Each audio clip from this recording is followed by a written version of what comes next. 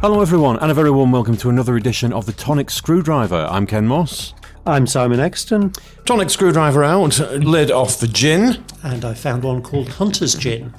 You have indeed. This is a Cheshire gin, unique and sublime, export strength. It is 43.3%, and the infobolic says Hunter's Cheshire Gin is a higher quality export strength London dry gin full of character, with its heart in Cheshire. Subtle citrus overtones with a spicy fruit edge using Cheshire apples from historic Norton Priory Gardens' own orchard. A single batch distillation from a 300-year-old recipe, including Balkan juniper berries and coriander, Iberian lemon and sweet orange peel, Florentine orris root, French angelica and Madagascan cinnamon bark. A unique and sublime fusion of highest quality botanicals and alcohol. Well, there's a lot going on in there from the description. Nasal appraisal, Dr. Exton? It smells like gin. There's a little juniper-y tang.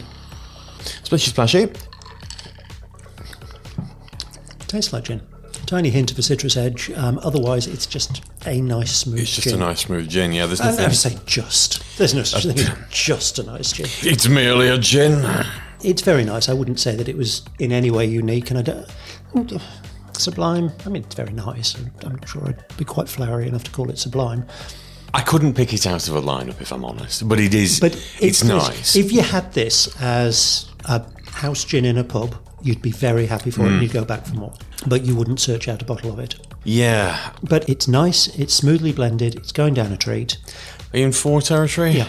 Yeah, I think so. Yeah, 4. It's a very safe 4. We're just having this with Indian tonic. We've not got any fruit in it or anything silly like that. And I've got plenty of ice in mine. Dr. Exton's got a moderate amount. It's cold. It is actually going down a treat.